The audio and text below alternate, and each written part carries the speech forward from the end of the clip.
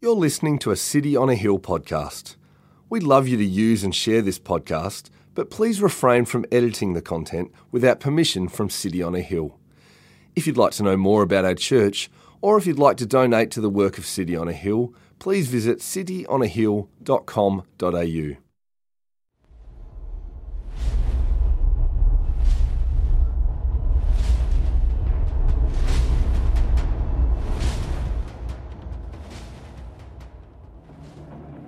The words of Nehemiah, the son of Hakaliah. Now it happened in the month of Chislev, in the 20th year, as I was in Susa the citadel, that Hanani, one of my brothers, came with certain men from Judah. And I asked them concerning the Jews who escaped, who had survived the exile, and concerning Jerusalem.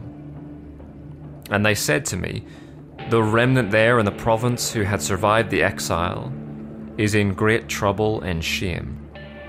The wall of Jerusalem is broken down, and its gates are destroyed by fire. As soon as I heard these words, I sat down and wept and mourned for days.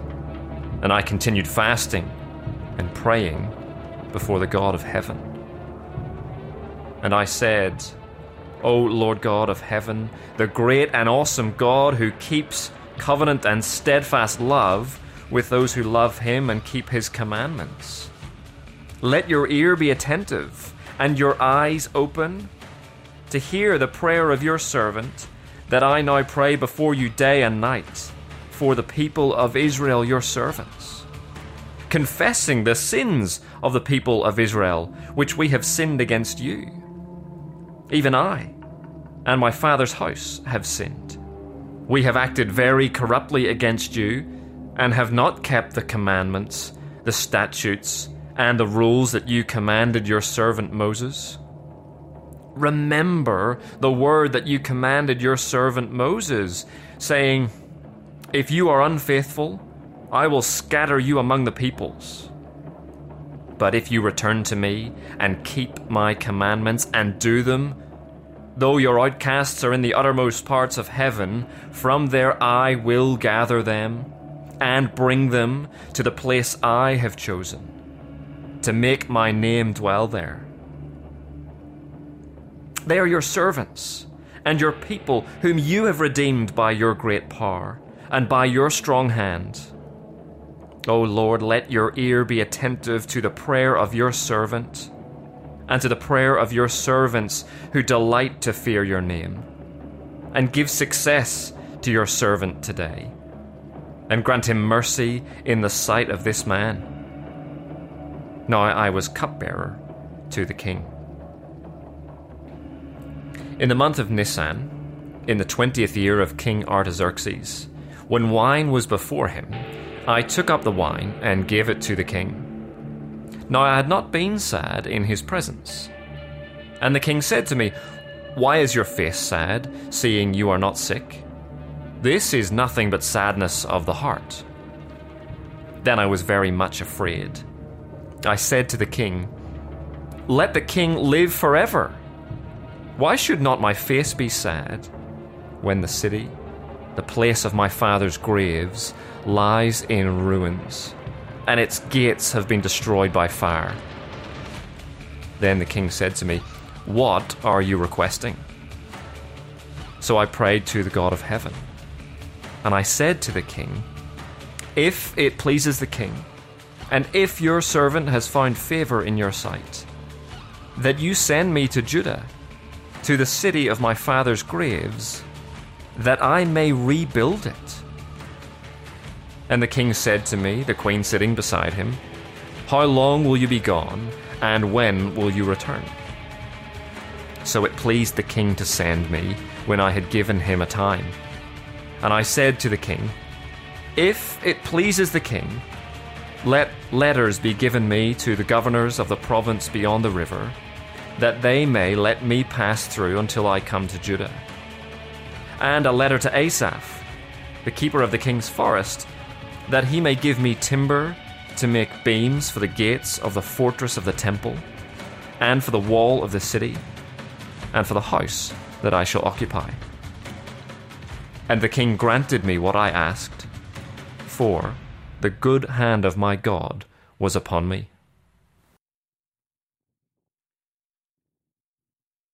Well, everyone, let's pray as we come to that word that the good hand of God would be on us now, because we're coming to God's word, which we trust and believe by the power of the Holy Spirit. God is going to apply to our hearts to meet us where we're at and to fix our eyes on him. So would you pray for me? Pray for me, pray for us. Let's do it. Father, we come this morning and we thank you for your word.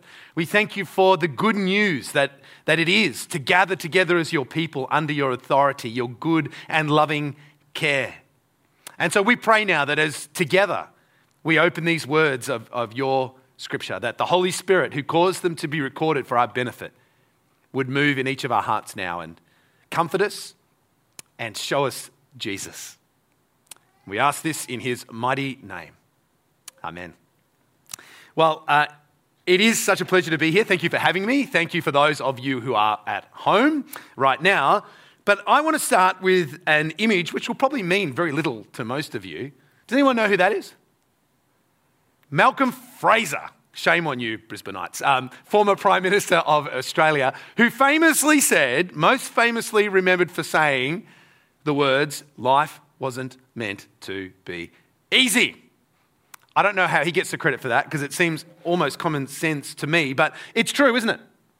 At least you don't look convinced. For me, it is true. Life is not always easy. In fact, sometimes it seems like there's a conveyor belt.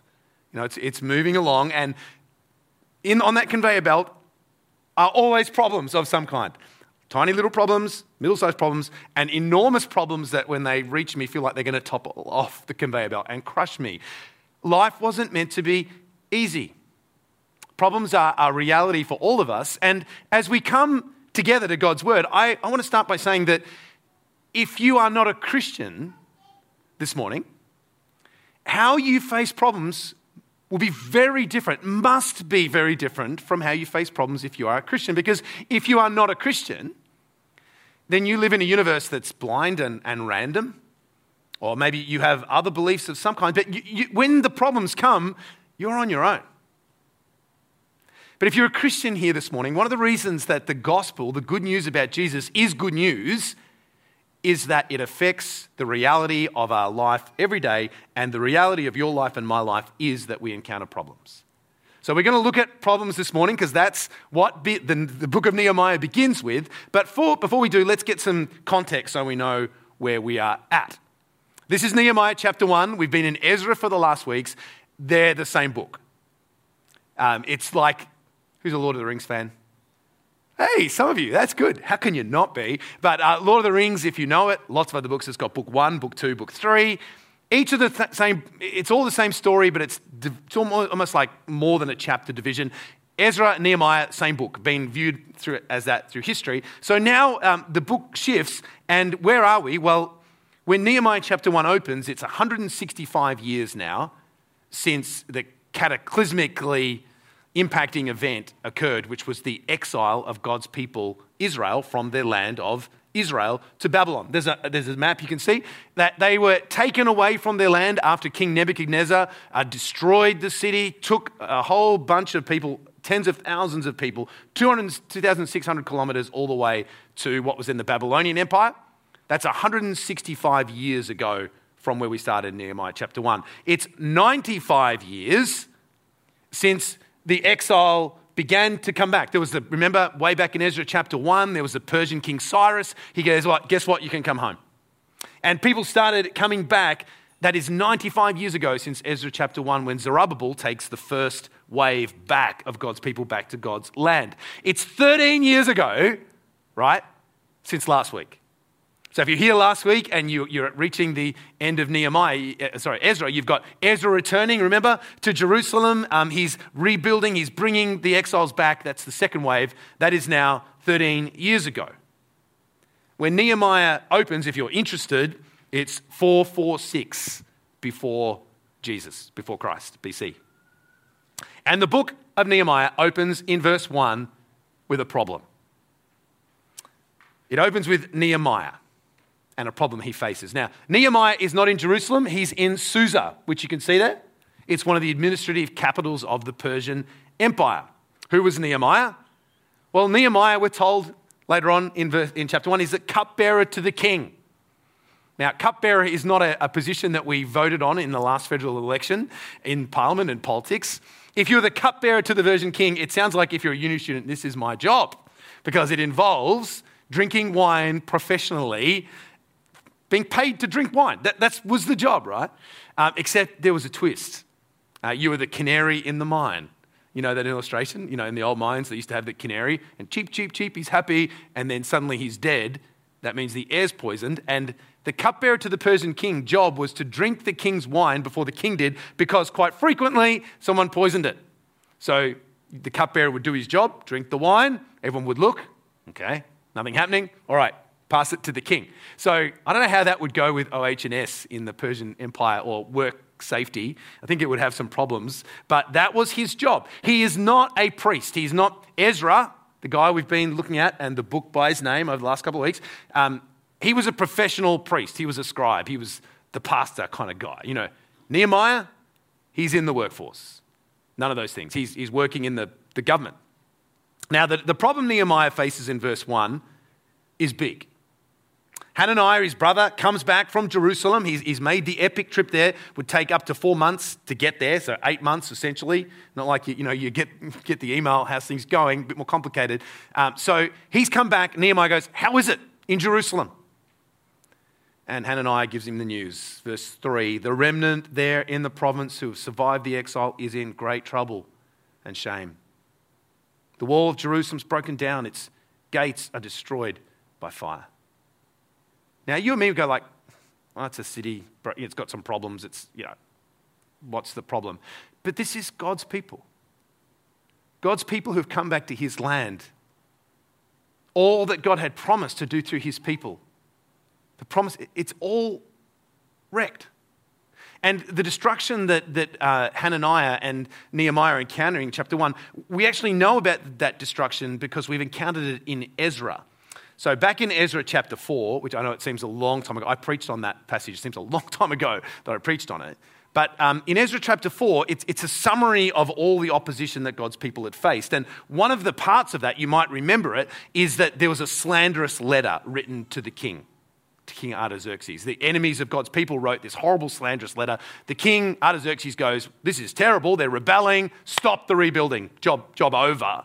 And then you might remember the military, by force, the army shows up, they force God's people to stop rebuilding the walls, and then it seems pretty clear they didn't just stop the work, they demolished a lot of what had been done over those years. And so Hananiah gives the news to Nehemiah, it's a mess. This is very, very bad. The whole of God's thing, his whole work is in trouble. It's the remnant of God's people are in danger. They're on the extinction list, right? It's bad. Now, what's the first thing that you and I would do when we encounter a potential problem like Nehemiah's just done? Answer could be a lot of different ones, couldn't it? But I tell you what you and I should do is ask a very fundamental question. Is the problem that I'm now presented with my problem? Is this my problem, right? And the reason that we've got to do this is because not every problem is your problem. Not every problem is my problem. Let me give an example. My wife works, she's also a solicitor by training. She works on a number of boards now in a voluntary capacity, Christian not-for-profit organisations. And she works on their board, and her job in those boards is dealing with the conveyor belt of problems that arrive in each of those organisations every day. That's her job. She deals with those problems. Now, you and I would go, it'd be unreasonable to think that she should also be responsible for all of the conveyor belts of all the other Christian non-profits in Australia who also have their own problems. You go like, no, they're not her problems. Her problems are here. She's on the board. These are her problems. And in some sense, you and I, we live in the world. Like we're part of God's created world, right? If we're Christians, we should have a heart for the whole world. So in one sense, there is no problem in the world which shouldn't move us. But not every problem in the world is our problem in that same particular way. Not every problem has your name on it. So we need to ask and say, when we encounter a problem like this, is it my problem? And that's not being indifferent or callous or lazy or uncompassionate, any of those things. What it just recognizes is that there's no way that you and I can carry every problem in our worlds. You know why? Because we're not God. You and I are finite.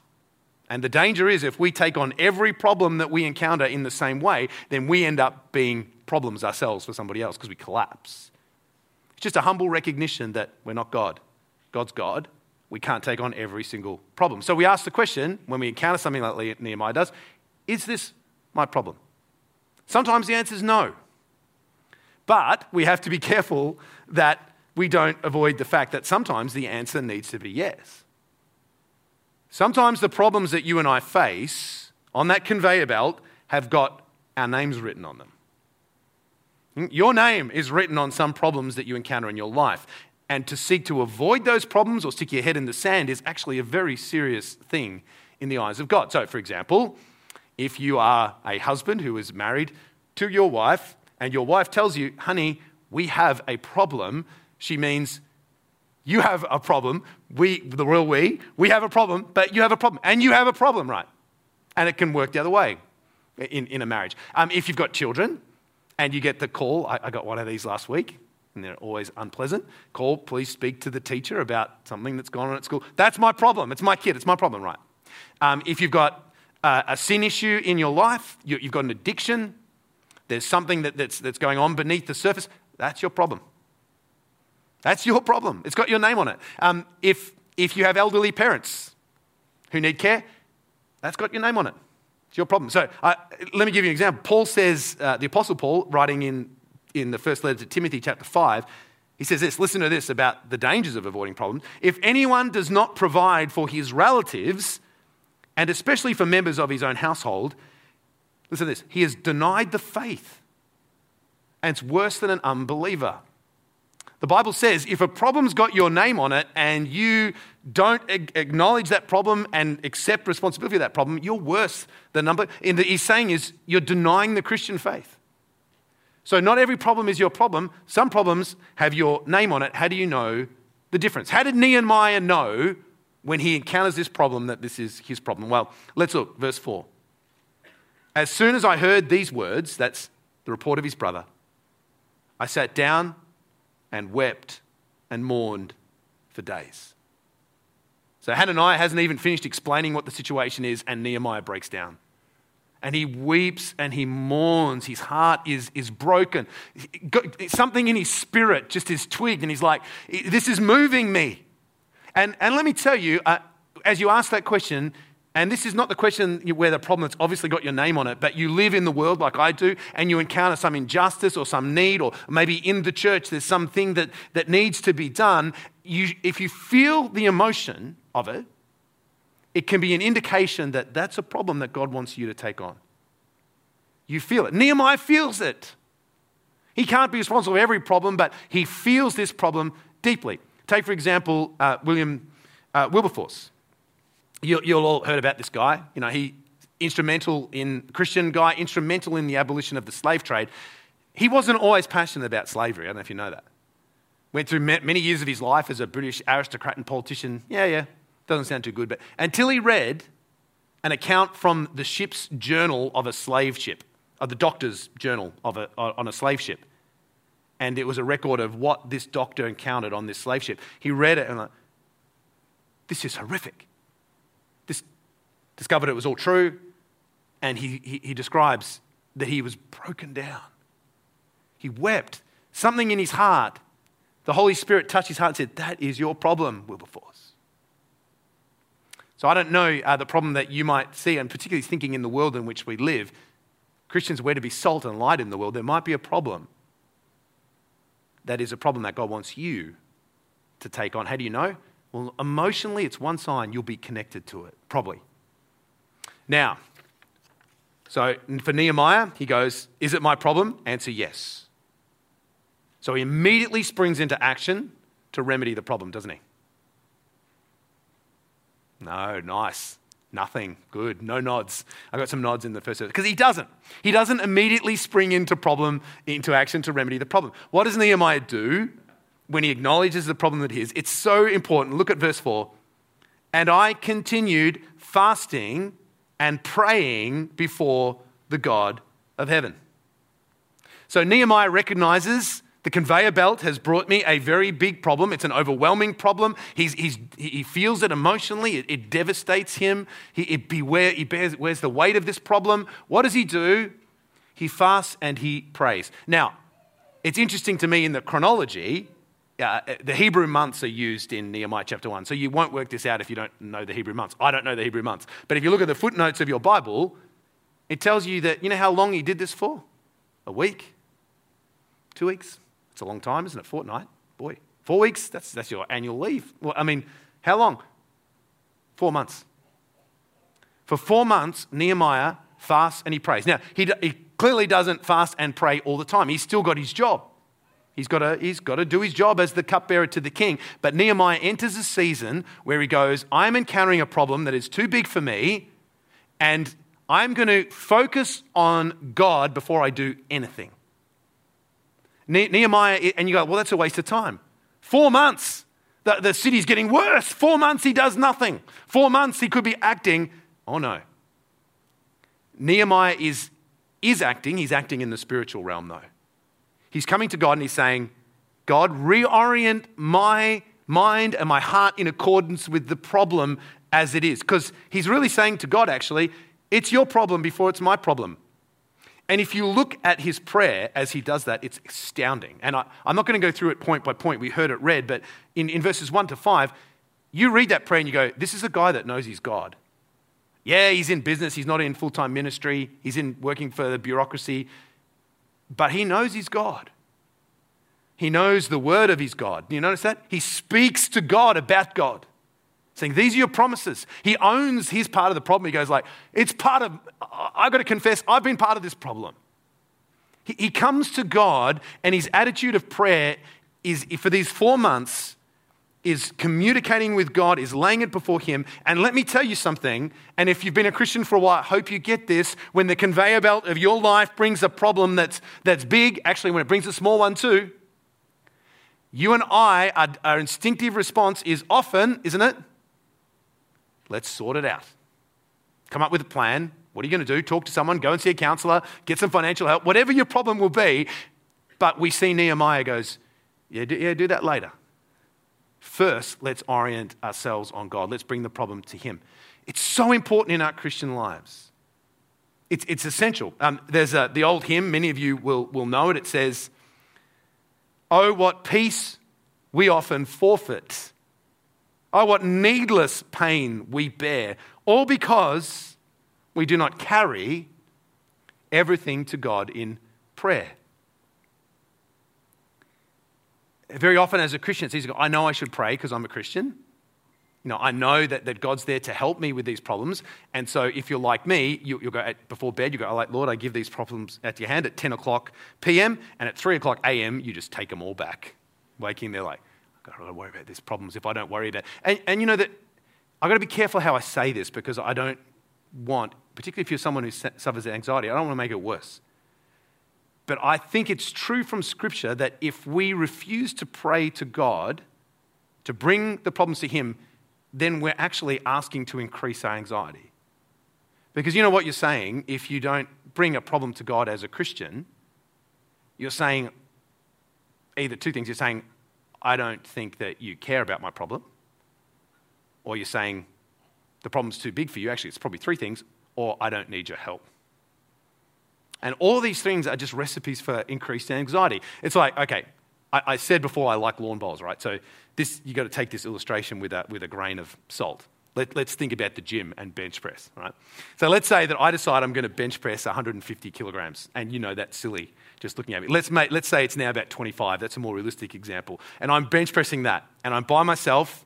And you know, any of you have done the weights, you know, and I'm cracking through the reps, and suddenly I start to get like this happens to me all the time, and I'm by myself. It's like, and then it gets a bit scary if you've ever done this because the bar's heavy and the weight's heavy, and it's like, and then it presses down on you, and you're like, well, it's going to crush my chest, help! You know?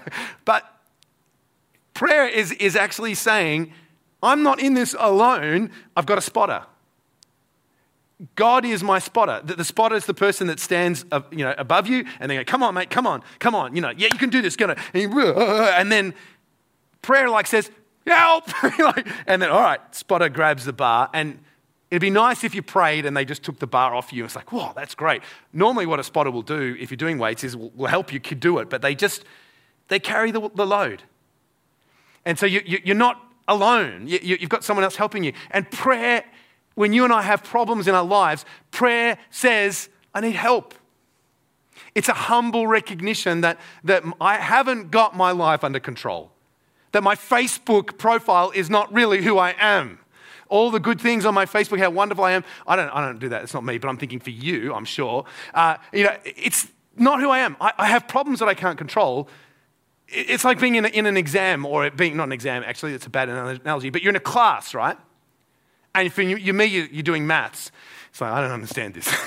When I'm at school, I go, oh, maths. Prayer is kind of like saying, help. Stick your hand up. Help me. I need your help.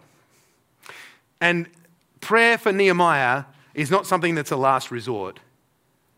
He goes there first. I don't know about the problems that we think about personal lives, but problems that we face as church communities.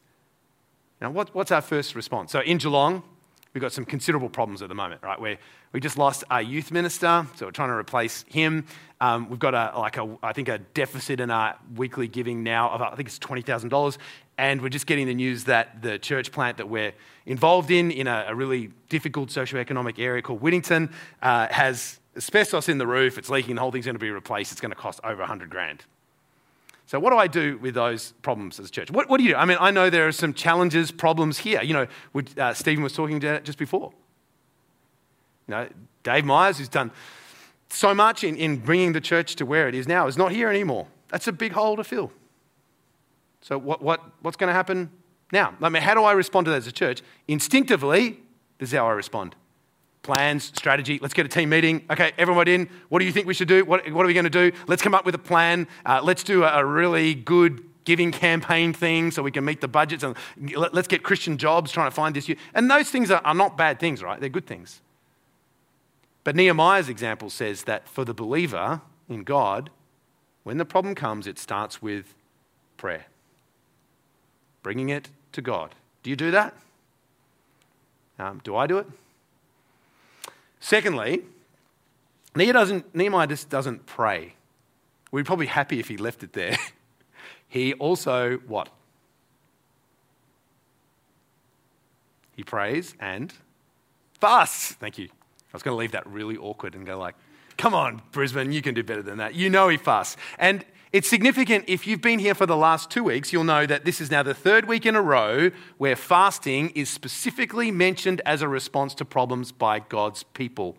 So 2 weeks ago in Ezra, you might remember, I'm not sure if you covered this part of the reading here, but there was this incident where Ezra is about to go into the desert with a whole lot of gold and no armor guard. And he stops at the river Ahava and he calls a fast. He says, we're in trouble. We need help. Then last week in Ezra, remember Ezra fasted. Why? Because God's people had become corrupted in their worship. It's a disaster. There's all this terrible intermarriage going on. The leaders are caught up in it. It's a mess. Ezra fasts. Now, third week in a row, Nehemiah confronts a problem and he fasts. Now, I don't know about you, but fasting was not something that was a feature of my Christian walk for many years. I don't think in my first 10 years as a Christian I ever heard a sermon on fasting. I don't think in my time at Bible college I ever had a lecture on fasting. In fact, between 1861 and 1954, which was not when I went to Bible college, by the way, but just an illustration, not a single book in the English language was written about fasting, which is extraordinary because 3 weeks in a row we encounter fasting. And if you read your whole Bible, New Testament, Old Testament, you'll frequently find God's people, when they encounter problems, fast. It's not the only reason they fast, encountering problems, but it's frequently there. So you look through and they say, well, did Jesus fast? Yes, absolutely. Did the disciples fast? Yes. Did the early church fast? Absolutely. In fact, we know they fasted 2 days a week.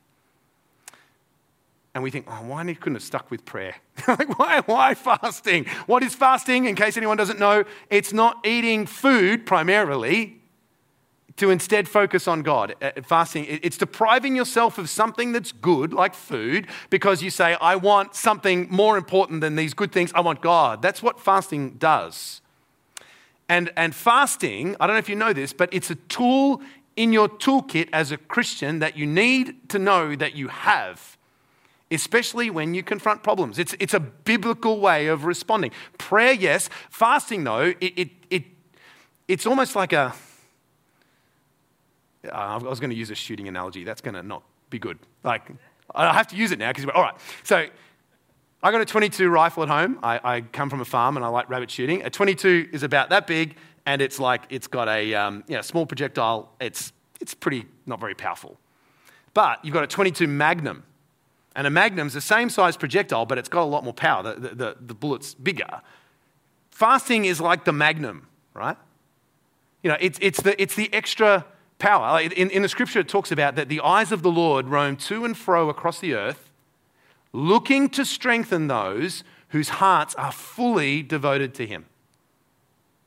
Fasting kind of says, like, I need your help. I'm sticking my hand up in prayer, but now I'm fasting and I'm really saying help. I'm writing help on the beach as God's eyes go across, help. Fasting, it's not saying, I'm going to do this so that you're going to love me and forgive me, God, and you're going to be happy with me because I'm fasting. That's why some of us, I think, have not done fasting, because we've seen the twisting of it. It becomes a way I'm twisting God's arm. No. Fasting is just saying, God, I need you. And I need you so much that I'm going to miss my food that you've created, which I really like, because I need you more. Man won't live by bread alone, but by every word that comes from the mouth of God, Jesus said. Listen to what Chrysostom says about fasting. John Chrysostom was one of the greatest preachers of the 5th century. He had a whole series of sermons on fasting. This is an excerpt from one. Listen to it. Fasting is, as much as it lies in us, an imitation of the angels, a condemning of things present, a school of prayer, a nourishment of the soul, a bridle of the mouth. It mollifies rage, it appeases anger, it calms the tempests of nature, it excites reason, it clears the mind, it disturbs the flesh, it chases away night pollutions, it frees from headache. By fasting, a man gets composed behaviour, free utterance of his tongue, right apprehensions of his mind. I think Chrysostom might be overplaying things a little bit, at least in the headache department. When I fast, I get a headache, particularly if it includes a coffee fast. But I think he's got the substance. Prayer, fasting, when we encounter problems, and what's a problem that you might be encountering today? And I'd say, have you prayed about it? So, yeah, I prayed about it. Have you fasted about it? And you go, I don't know how to fast. Go out there. There's tons of good information on how to fast in a really Christ-centered way. And it's a helpful tool. In the years since I've discovered this, I'm like, why didn't anybody tell me about this sooner? It's part, I think, of Jesus' burden, which is his yoke is easy, his burden is light. It's a good thing. All right. How do you respond to a problem? Well, do you feel the emotion of it? That maybe is a problem that's God wants you to be a part of. Maybe it's a problem that it's got your name on it. You can't avoid it. Same thing. What do? You should bring it to God in prayer and in fasting.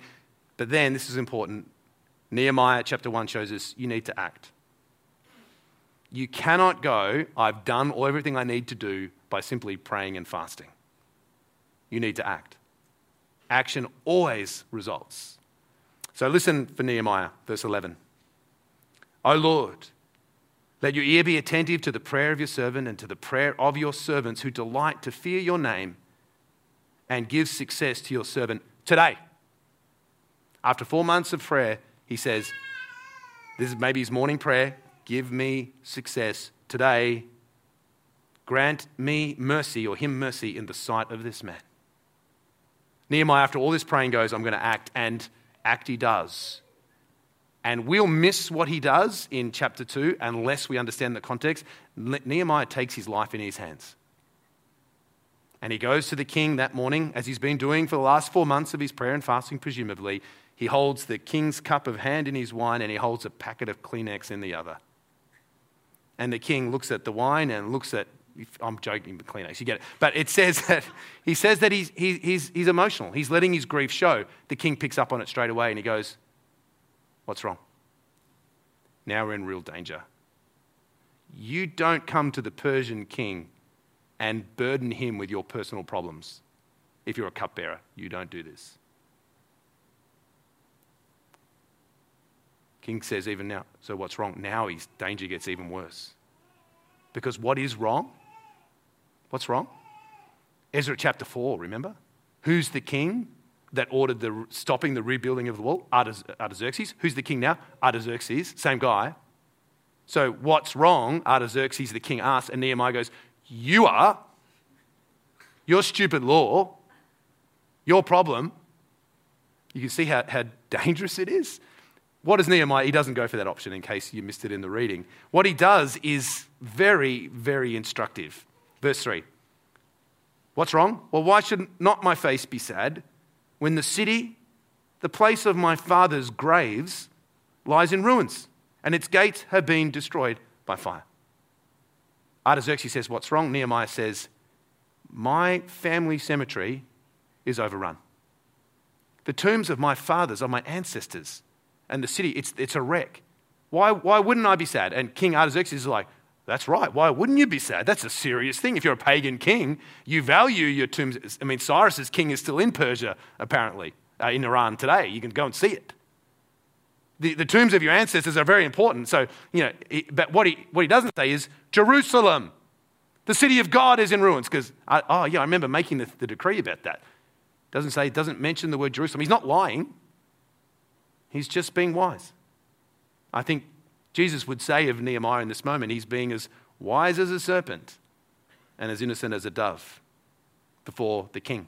And the king is going, okay, I understand that. That's a problem. Ruins it. So he says, ask directly, what are you requesting? Now the danger is intense. Because what he's requesting is the cupbearer to the Persian king is requesting that the king of the Persian Empire does a backflip on his policy.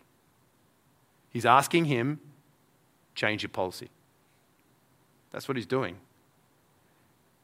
Politicians have got a lot invested in being strong rulers and not backflipping. And now, Nehemiah, this is what all the prayer, 4 months of prayer and fasting, is all zoned down into this one interview, a few minutes taking place in the throne room to the king.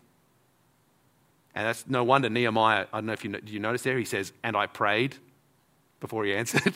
Yeah, when your life is maybe about to be taken from you, you pray. When you're in the maths exam, for me, you pray. Like help. Arrow prayer they're called, like instinctive, not like, all right, let's pray the Lord's Prayer followed by, it's like help. That's a very valid prayer. Nehemiah models for us. God's always on tap, if you like.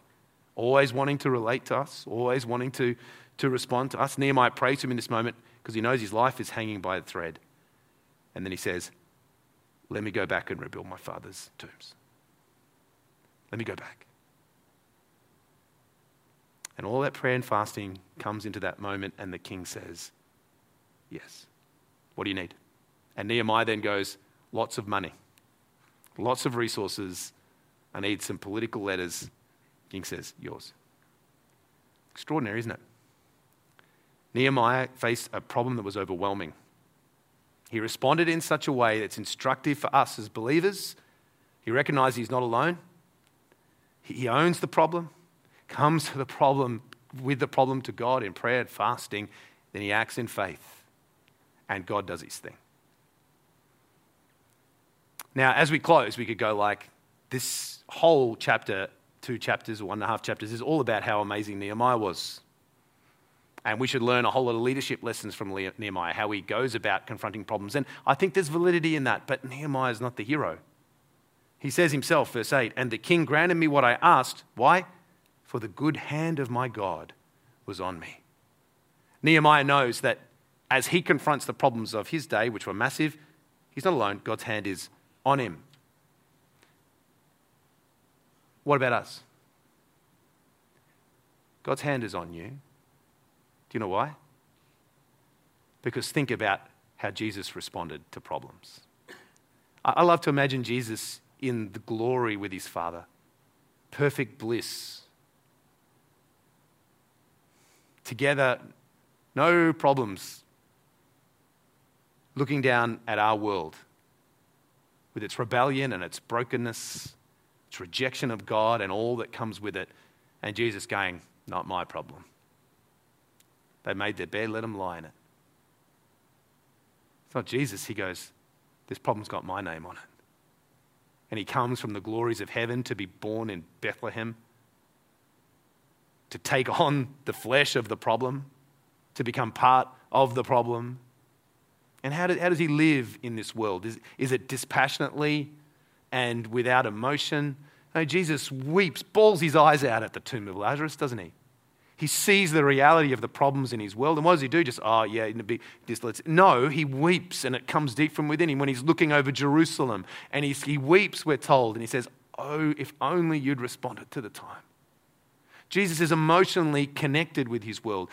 And he owns the problem. When he decides it's his problem, what does he do as he sets out? What does he do before he starts his ministry? What's the first thing he does? He fasts.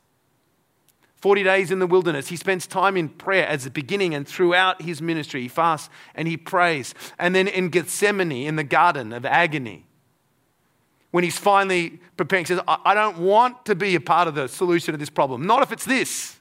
Is there another way? Remember that? If it's your will, take this cup from me. Not the cup of Nehemiah, but the cup that's full of poison. I don't want to drink it. But when there's no other way, Jesus takes action. And he goes to the cross willingly. He carries all of the burdens of the shame. He goes like, this is the solution to your problem. And he dies. But in his last breath before he dies, what does he say? It's finished. Problem's finished. But it's not finished, is it? Because Jesus doesn't stay hanging on the cross. He goes into the tomb. On the third day, he rises again in glory and triumph. Now, what is he doing? What's Jesus doing? Oh, well, I've got a permanent holiday after what I've been through. I'm going to become a grey nomad and just tour around the universe, just doing nothing. You know what Jesus does? Listen to this. Romans 8, 34, 39. Who is to condemn? Christ Jesus is the one who died. More than that, who was raised, who is at the right hand of God, who is indeed interceding for us. I spoke to you at the start and saying a Christian and a non-Christian must approach the problems of this world differently. If you're a non-Christian, you don't yet know Jesus, you're on your own. And I have great admiration for people who go through this life with all their problems, carrying it all on their shoulders, with no other hope in any other thing beyond them, going through their life, carrying it all, until finally they encounter the greatest problem that they cannot cope with, which is death. But for Christians, Jesus is interceding for us, for you. If you're a Christian, whatever problem it is that is front and center in your world today, whatever problem that the conveyor belt has brought to you, you're not alone. Even if it's you've got the problem of a diagnosis of cancer, that you have 2 months to live, you have whatever it might be, you are not alone. Jesus is interceding for you. Interceding for you as you face the problems of your world. He's spotting for you. He's going to God saying, God, bless James. Bless Lucy. Praying for them. I don't know about you, but having Jesus Christ pray for you, your father's going to go, I'm not listening to you, Jesus. Yeah. When Jesus prays, God the Father answers every time. You're not alone. Romans goes to say, who will separate us from the love of Christ? In other words, what problem? Tribulation, distress, persecution, famine, nakedness, danger, sword, significant problems? No. In all these things we are more than conquerors through him who loved us.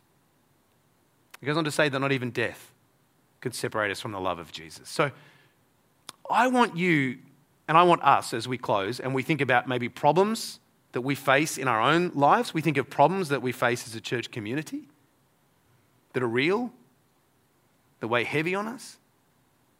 I want us to be encouraged that we have the best possible news. Jesus Christ is interceding for us.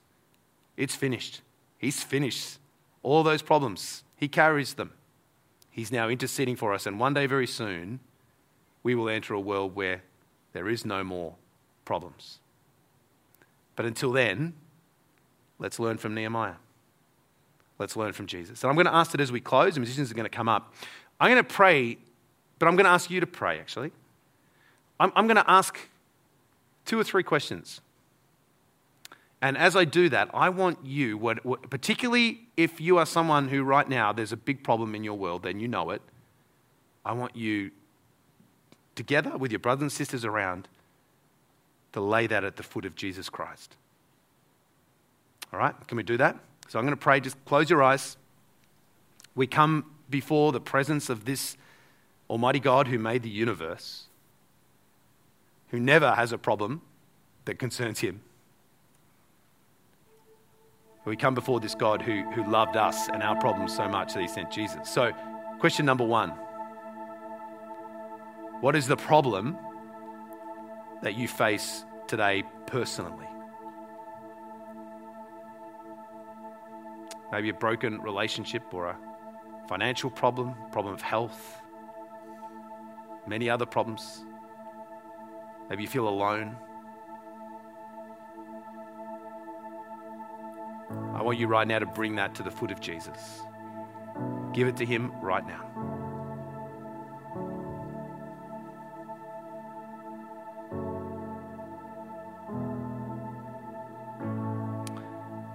Second question is, what problems as a church community of brothers and sisters do you face here in Brisbane?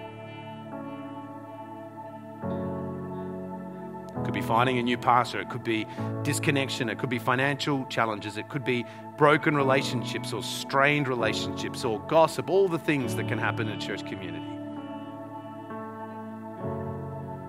Bring them to God right now. Lay them at the feet of Jesus.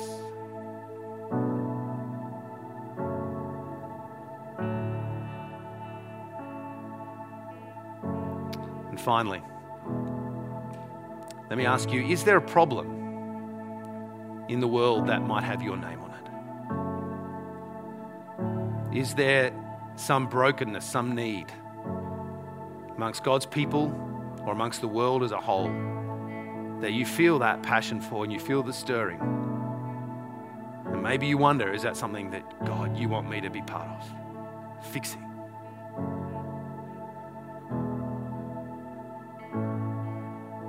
And if that's you, I want you to lay it before the feet of Jesus. And I want you to say, Jesus, if you want me to be part of that solution, show me and guide me and empower me to do that.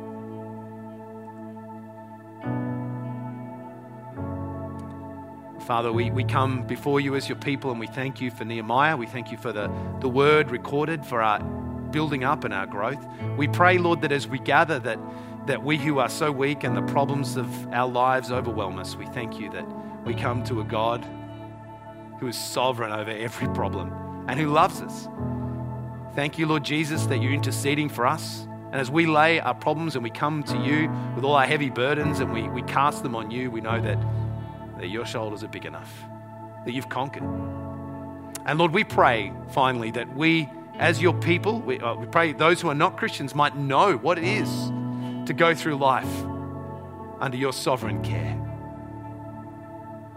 But Lord, for those of us who are Christians, we pray, Lord, that you would help us to be different in the way we deal with our anxieties and our problems and our concerns.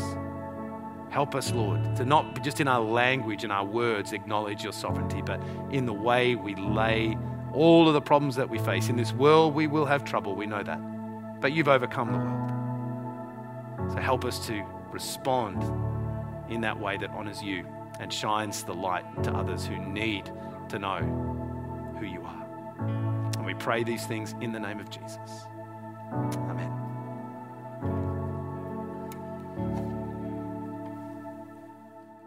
Thank you for listening to our podcast. If you'd like to know more about our church, or if you'd like to donate to the work of City on a Hill, please visit cityonahill.com.au.